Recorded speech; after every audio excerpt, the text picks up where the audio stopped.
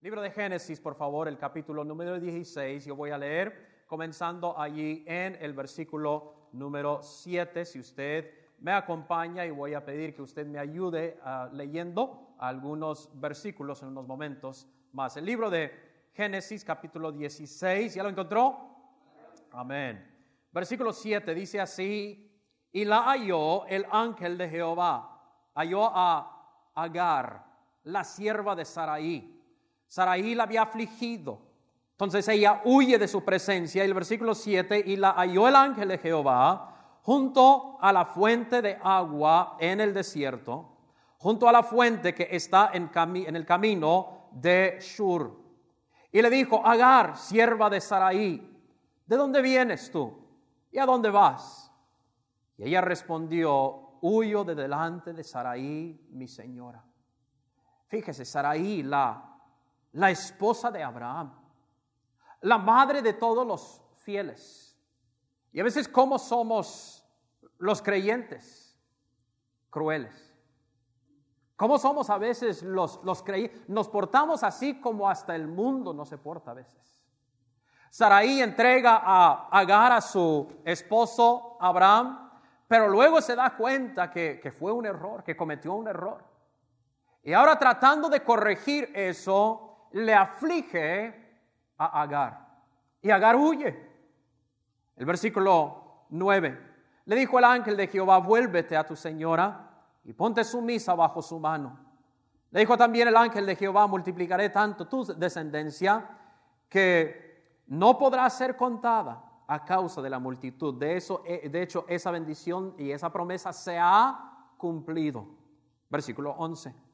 Además le dijo el ángel de Jehová: he aquí que has concebido y darás a luz un hijo, y llamarás su nombre Ismael, porque Jehová ha oído tu aflicción. De hecho, esa palabra Ismael viene de la palabra en hebreo Shema. Shema significa oír, escuchar. Cada mañana el judío se levantaba y en su oración, la primera oración que él hacía era lo que hoy día llamamos el Shema Israel. El escucha Israel viene de Deuteronomio, donde Moisés dice: oye Israel, Jehová nuestro Dios, Jehová uno es. Esa es la oración. El principio del día comienza así su día, cada judío. Y amarás a Jehová tu Dios de todo corazón, de toda tu alma y con todas tus fuerzas. Esa palabra Shema El, Dios oye. Y el ángel le dice: ponle el nombre a tu hijo, Dios oye, porque Dios ha escuchado. Dice el versículo 11. Luego el versículo 12. Y él será hombre fiero, su mano será contra todos y la mano de todos contra él. Y delante de todos sus hermanos habitará. Quiero que lea conmigo, por favor, estos últimos dos versículos, 13 y 14, conmigo en voz alta. Leamos, por favor. Entonces llamó el nombre de Jehová que con ella hablaba: tú eres Dios que ve, porque me dijo: ¿no he visto también aquí al que me ve? Por lo cual llamó al pozo, pozo del viviente que me ve. He aquí está entre Cades y Bered. Vamos a orar. Padre Santo, bendice tu palabra. Gracias por la historia que vemos aquí en tu palabra. Usa, Señor, el mensaje, la aplicación, el estudio en esta noche para ayudar a alguien en el camino en donde está ahora en su vida. Bendice tu palabra en el nombre de Cristo. Te lo pedimos. Amén. Como introducción, quiero darles algunas observaciones sobre este pasaje y aplicándolo a nuestra vida. Cada uno ha sido, o es, o será afligido por algo. Cada uno ha sido afligido o será afligido por alguien. Número 2, cada uno tiende a huir de su aflicción. La primera respuesta normalmente, la primera reacción normalmente es huir cuando la aflicción viene. Número 3, normalmente cuando huye de su aflicción, termina en el desierto. Termina en un lugar peor de donde comenzó. Número 4. Muchos prefieren vivir en el desierto que tener que vivir con esa aflicción en comodidad. La familia de Noemí en el libro de Ruth, eso fue lo que ellos hicieron. Ellos, cuando llegó el periodo de hambre, ¿qué hicieron? Inmediatamente ellos huyeron. Y les fue peor que si se hubieran quedado en Belén. Pero número 5, quiero decirle que Dios siempre le busca en su desierto. Dios siempre le busca cuando usted ha huido de aflicción. Dios siempre le busca y le encuentra en ese momento de aflicción. Y eso es lo que vemos en este pasaje. Ve al versículo 7, dice, y la halló el ángel de Jehová. La última frase del versículo 6 dice, y como Sarai la afligía, ella huyó de su presencia. Ve al versículo 13 otra vez, dice, entonces llamó el nombre de Jehová que con ella hablaba. Tú eres Dios que ve. Porque dijo, ¿no he visto también aquí al que me ve? Por lo cual llamó al pozo, pozo del viviente que me ve. Dios se encuentra aquí a Agar porque Dios todavía tiene un plan para Agar. Dios se encuentra aquí a Agar porque Dios todavía tiene un plan para la vida de Agar. Dios no ha terminado con Agar. Agar es una creación de Él. Es un ser viviente. Y Dios ama a cualquier y a todo ser viviente. No importa qué raza, no importa qué creencia, no importa su pasado, Dios le ama. Y Dios ama a Agar. Nunca piense que Dios no amó a Agar. Dios amó a Agar. Dios bendijo a Agar. Dios suplió la necesidad de Agar. Dios también bendijo sus hijos, su herencia también. Dios promete bendecirla aquí en este pasaje.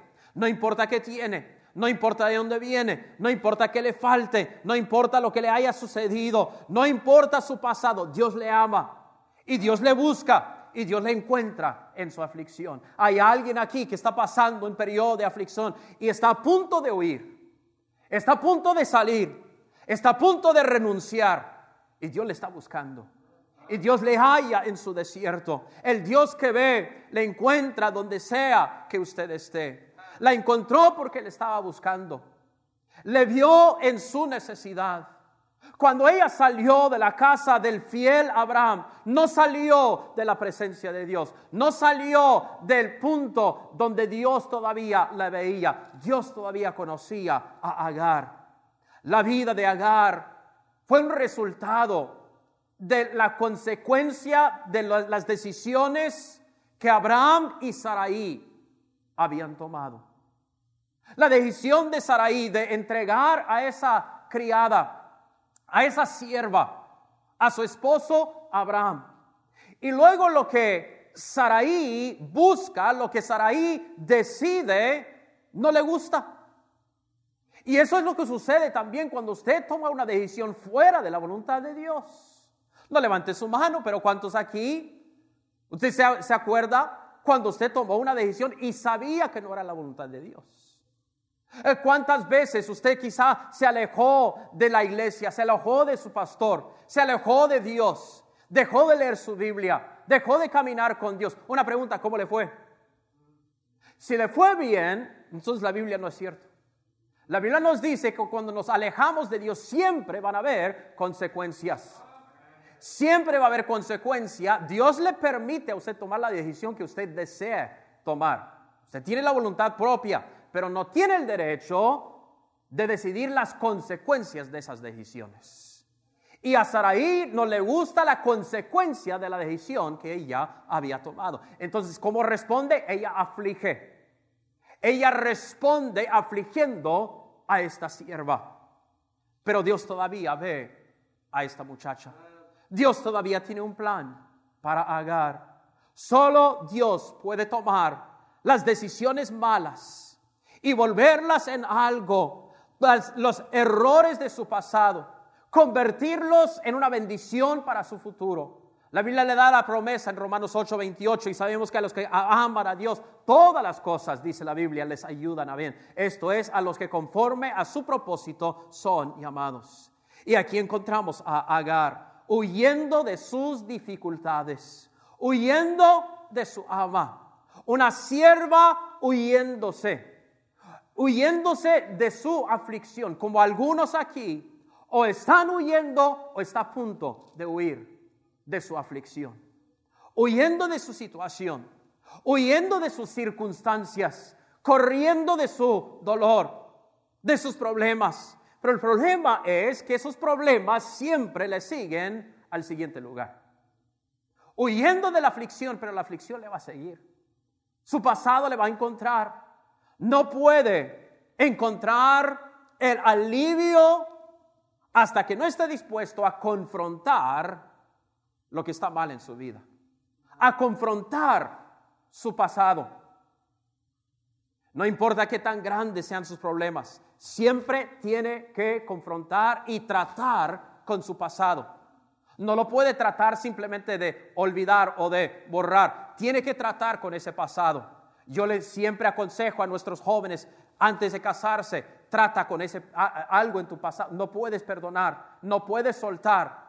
No puedes vivir, no puedes entrar a tu vida matrimonial con ese rencor, con esa amargura, esa falta de perdón. Tienes que confrontarlo y tratar con ello.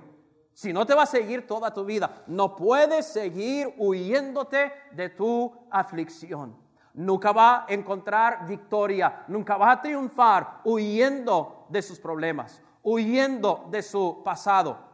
Dios aquí la encuentra. Y lo primero que el ángel le dice es que regrese a confrontar su pasado.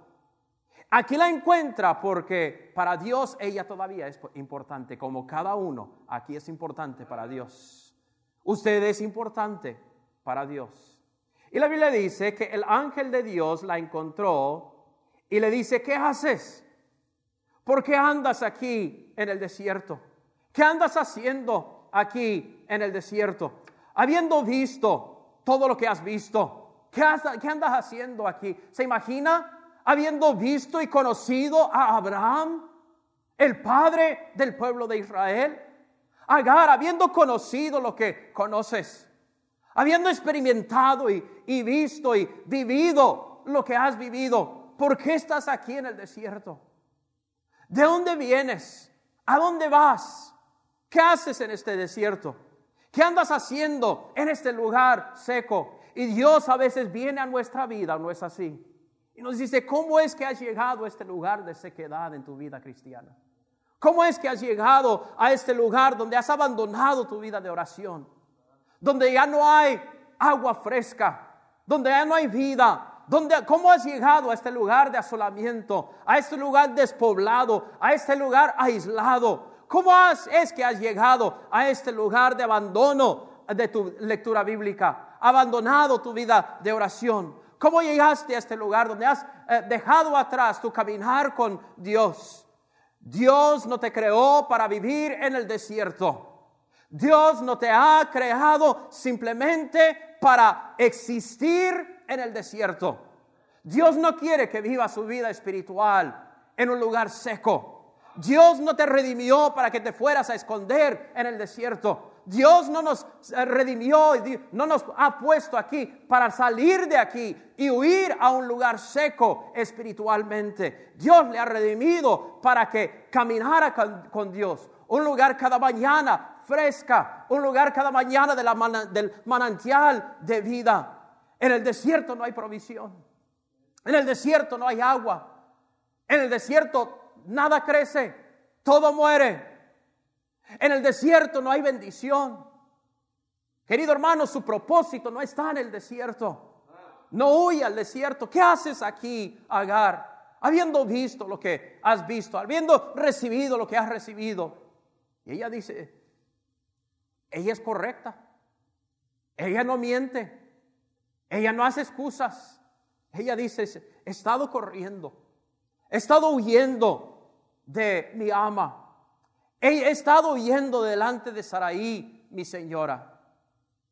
Y porque Sarai la afligía, dice la Biblia, ella huyó de su presencia. Ve el versículo 9. Le dijo el ángel de Jehová: vuélvete a tu señora y ponte sumisa bajo su mano. Eso es algo espantoso, hermanos. Ella dice, ¿de veras? Es un riesgo. ¿Quieres que vuelva de ahí de donde salí huyendo? ¿Quieres que regrese a mi lugar de aflicción? ¿Quieres que regreses ahí donde fui afligida? Ahora dices que quieres que vuelva a ese lugar que me espantó. Porque Dios siempre quiere que confrontemos lo que nos está afligiendo. No puede seguir huyendo de lo que le incomoda. Estoy hablando a alguien aquí que ha vivido su vida huyendo de todo lo que no le gustaba. No le gustó el trabajo, cambia de trabajo. No le gusta la iglesia, se cambia de iglesia.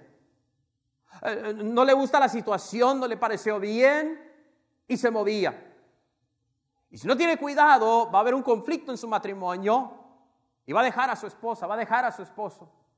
Y eso se va a revelar un día en nuestros hijos. Porque es todo lo que conocen. De casa en casa, de trabajo en trabajo, de iglesia en iglesia. Y ellos también lo llevan a otro extremo. De matrimonio a matrimonio. Cuando hubo conflicto, cuando hubo una situación que le incomodaba, cuando no le gustaba lo que su situación, salía huyendo. Y ha estado corriendo de todo en su vida. Hermano, es tiempo de dejar de correr. Si no escucha nada más en mi mensaje, si no escucha nada más, escuche esto.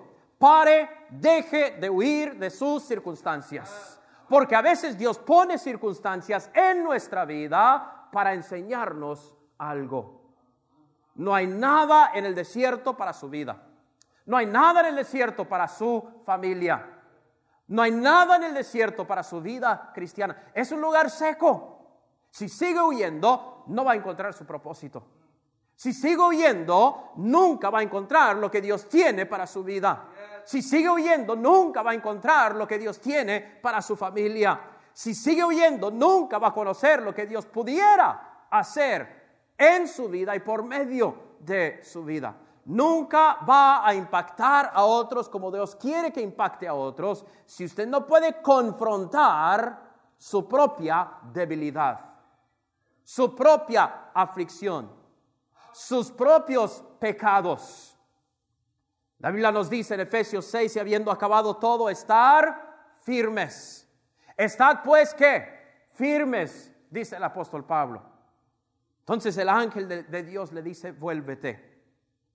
Dios dice, por medio del profeta Jeremías, le dice al pueblo de Dios, convertíos, hijos rebeldes, y sanaré vuestras rebeliones. Fíjese esa frase, sanaré vuestras rebeliones. ¿Qué significa eso? Antes de eso no entendía yo que evidentemente la rebelión es una enfermedad. Dios dice, sanaré vuestras rebeliones. ¿Cuántos no ven la mano de Dios obrar porque viven en desobediencia? Viven en rebelión. La rebelión se manifiesta en varias diferentes áreas en su vida, varias diferentes maneras. La rebelión puede ser simplemente, no tiene que ser algún gran pecado. La rebelión puede manifestarse de hecho en que Dios le muestre alguna decisión que usted tiene que hacer y usted no lo toma. Y nadie más se da cuenta. No está viviendo en pecado. No ha cometido algo horrible. Simplemente no está obedeciendo lo que Dios le dijo. Y eso es rebelión. Y a veces no lo hacemos porque me espanta. A veces no lo hacemos porque nos incomoda. A veces no lo hacemos porque es difícil hacerlo. Y Dios dice, quiero sanarte de tus rebeliones. Quiero sanarte de lo que te está deteniendo. Quiero sanarte de lo que te está impidiendo. El desierto, hermanos, no le mata. Varios viven en el desierto. Pero lo que le va a destruir es cuando vive en el desierto y no hay donde tomar agua. Viviendo en un lugar seco. Y así va a ser también en su vida espiritual. Si usted sigue viviendo en ese desánimo, eso le va a matar espiritualmente. Si usted vive en depresión y no confronta y no trata con esa depresión, espiritualmente un día se va a acabar. La desobediencia, usted tiene que tratar de arrepentirse de esa desobediencia y vivir para el Señor. Ahora, regrese por favor aquí a la historia, nuestra historia. Lo que me impacta aquí es lo que vemos en el versículo número 13. El versículo número 13. En el versículo 13 yo veo la reacción de Agar. Vea conmigo, por favor. El versículo 13, entonces llamó el nombre de Jehová que con ella hablaba, tú eres Dios que ve. Porque dijo, ¿no he visto también aquí al que me ve? Por lo cual llamó al pozo, pozo del viviente que me ve. He aquí está entre Cades y Beret. De hecho, vaya conmigo por favor al capítulo 25, algo aquí interesante de esto. Capítulo 25, versículo 11. 25, versículo 11. Vamos a regresar de nuevo al capítulo 16. Pero el versículo 11 del capítulo 25 dice, y sucedió después de muerto Abraham, que Dios bendijo a Isaac, su hijo. Oh, hermanos, eso es lo que yo quiero para mis hijos. Después de que yo pase a la gloria, que Dios siga bendiciendo a mis hijos.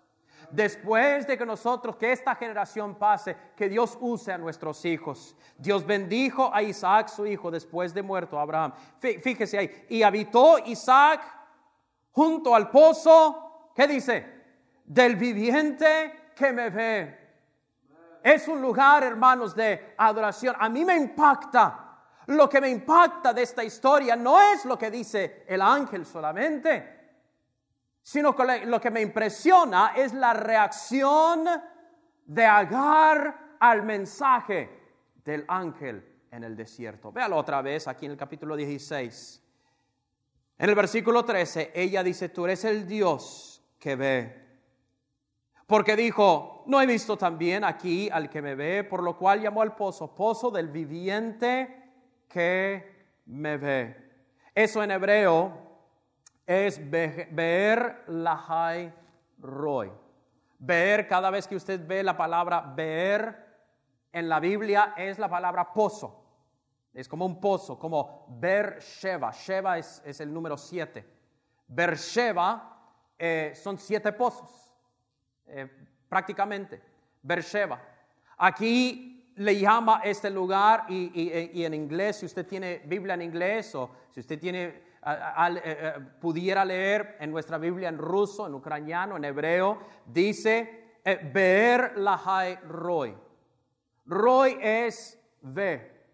Be'er el pozo del Dios que me ve. Y así le pone a este lugar. El lugar donde Dios me vio. Y aquí está Agar. Y ella dice, en su desierto, Dios me ha visto.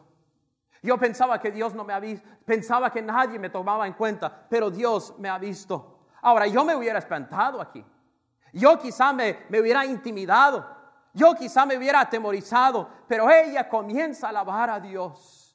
Ella comienza a adorar a Dios, adorando aún en el desierto. Hermano, cuando usted anda en la aflicción puede también adorar a Dios, alabando a Dios, aun cuando no entiende, adorando a Dios cuando todavía no sabe cómo va a salir adelante. Ella dice, este Dios no es como los dioses que yo conocía en Egipto. Este Dios no es como los dioses egipcios. Ellos eran dioses de ira, este es un Dios de amor. Él era un Dios, ellos eran dioses de venganza. Este es un Dios que cuida de mí. Ellos eran dioses de enojo que uno tenía que apaciguar. Dios es un Dios misericordioso. Nuestro Dios es el único Dios que no es un Dios de ira, sino un Dios de amor. No es un Dios que aflige, sino es un Dios que bendice. No es un Dios de venganza, sino que es un Dios que nos ama. Y ella adora al Dios de Abraham aquí en el desierto, alabando a un Dios aun cuando estaba confundida. Esta madre soltera, alabando a Dios en su situación, glorificando a Dios en medio de sus problemas. en medio de sus tribulaciones, en persecución, en aflicción, en medio de la batalla, seguía adorando, seguía alabando. ¿Usted qué hace, hermano, cuando viene la aflicción en su vida? Cuando está quizá tratando y la primera respuesta quizás sea huir de su aflicción. ¿Qué hace? Yo le animo, hermano, sea firme aún en el desierto. Quizá algunos ahorita estén pasando por un periodo de aflicción en su vida. Hermano, sea fiel aún en su aflicción. Sea fiel aún cuando no tiene la fuerza para ser fiel. Aún cuando no tenga la fe suficiente, simplemente sea fiel. Seguir sirviendo cuando no quiere servir. Seguir viviendo para el Señor aún cuando no sabe cómo. La alabanza siempre parece más dulce en el desierto. Vea los salmos de David, hermosos salmos. Y los salmos que David escribe en la cueva son los salmos más dulces. El Salmo 57, un salmo muy hermoso que David escribe, y varios salmos que él escribe estando en la cueva. Cualquier puede adorar a Dios cuando todo le va bien, pero cuando está en su desierto, cuando está en aflicción, cualquier puede alabar a Dios cuando tiene dinero en el banco y buen trabajo y buena salud. Pero pocos son los que pueden adorar a Dios aún en el desierto. Pero quiero que vea por qué adora a Dios. Ella le adora y le llama en hebreo El Roi. El Dios que me ve. Aquí en español nos lo traduce perfectamente al español. Dice pozo, el versículo 14, pozo del viviente que me ve. De que sepamos, esta es la primera vez que ella tiene un encuentro con Dios. Esta es la primera vez que ella ve un ángel. Había escuchado de Dios. Había escuchado de que Dios hablaba. Pero hasta este momento, de que sepamos, no había tenido un encuentro con Dios. Nadie le había tomado en cuenta. Para alguien que nunca se ha sentido importante, este primer encuentro con Dios, qué hermoso fue. Cuando Dios se da cuenta de su situación y ella comienza a adorarle. Para alguien que piensa que nadie le ama y Dios le envía un ángel. Para alguien que siempre ha sido pasado por alto y ahora Dios le presta atención. Para alguien que nunca ha tenido una oportunidad. Para alguien que nunca le ha importado a nadie y ahora Dios viene a encontrarla. Todos la habían abandonado y ella adora al Dios de Abraham y de Sarai. Hay algo especial de esa primera vez cuando usted encontró al Señor. ¿Se acuerda? ¿Se acuerda esa primera vez que usted encontró al Señor, escuchó de Dios y le pone aquí el nombre de este lugar, el pozo del viviente que me ve? Porque Dios viene y dice, sé que no tienes a nadie más en tu vida. Sé que nadie más te protege, pero yo te protejo. Sé que nadie más te conoce, pero yo te conozco. Sé que nadie más te ama, pero yo te amo. Sé que otros te aborrecen, pero Dios no. Sé que nadie más te escucha, pero yo te escucho. Sé que has cometido errores en el pasado, pero yo te perdono. Sé que otros te han herido, te han lastimado, te han ofendido, han tomado ventaja. Has sido lastimada, has sido ofendida. Pero no existe una circunstancia en la vida de un cristiano que escape el conocimiento de nuestro Dios, hermano. David reconoció esto en el Salmo 8:4 cuando dijo, ¿qué es el hombre para que tengas de él memoria? Y el Hijo del Hombre para que lo visites, o sea, que lo tomes en cuenta. Y Dios dice, yo te conozco, yo te veo y yo te ayudo. Yo me doy cuenta. Abraham quizá no se dio cuenta. Sarai quizá no se daba cuenta. Tus amigos no te apoyan. Tus circunstancias te han dejado. Ahora estás en el desierto. Y quizá usted esté no físicamente como Agar en el desierto, pero en su alma está en el desierto ahorita. Está en un periodo del desierto. Dios viene a su vida y aquí está el mensaje. Dios le ve. El Dios que ve. Vaya conmigo para terminar al Salmo 139. Salmo 139. A mí me encanta leer los salmos y tomar un salmo y aplicarlo. Yo tengo un salmo que yo uso cada vez que voy al hospital a visitar. En tiempo de aflicción tengo los salmos que yo leo. Y aquí el Salmo 139, hermano, usted está en aflicción, está en un periodo seco, está en un periodo de abandono en su vida, cuando no puede ver a Dios por todos sus problemas, por todas sus circunstancias, por toda su angustia, por toda su aflicción. Déjeme decirle, Dios le ve y Dios le conoce. Dice el versículo 7, ¿a dónde me iré de tu espíritu y a dónde huiré de tu presencia? Si subiré a los cielos, ahí estarás tú. Y si en el Seol hiciere mi estrado, he aquí, ahí tú estás. Si tomare las alas del alba y habitaré en el extremo del mar, aún ahí me guardará tu mano y me asirá tu diestra. Si dijere ciertamente, las tinieblas me encubrirán, aún la noche resplandecerá alrededor de mí. Aún las tinieblas no encubren de ti, y la noche resplandece como el día. Lo mismo te son las tinieblas que la luz. Oh, hermano, usted está en periodo de aflicción, en periodo de tinieblas, está en su desierto, necesita ver al Dios que le ve, hermano. No hay nada que sucede en su vida que escape la atención de Dios. Agar encontró al Dios que le ve. Usted está en su periodo de aflicción, está en el desierto por circunstancias que usted no tuvo nada que ver o por decisiones que usted tomó. Una pregunta, ¿ha visto al Dios que le ve? ¿Puede ver el Dios que no se ha olvidado de usted? Todos los demás le han olvidado, pero Dios no le ha olvidado. El Dios que me ve, cada ojo cerrado, cada rostro inclinado, viene nuestro pastor. Dios ha tocado su corazón, Dios ha hablado. Responda, permita que Dios obre en su corazón, permita que Dios le anime, use estos momentos para responder a la palabra de Dios en su corazón, pastor.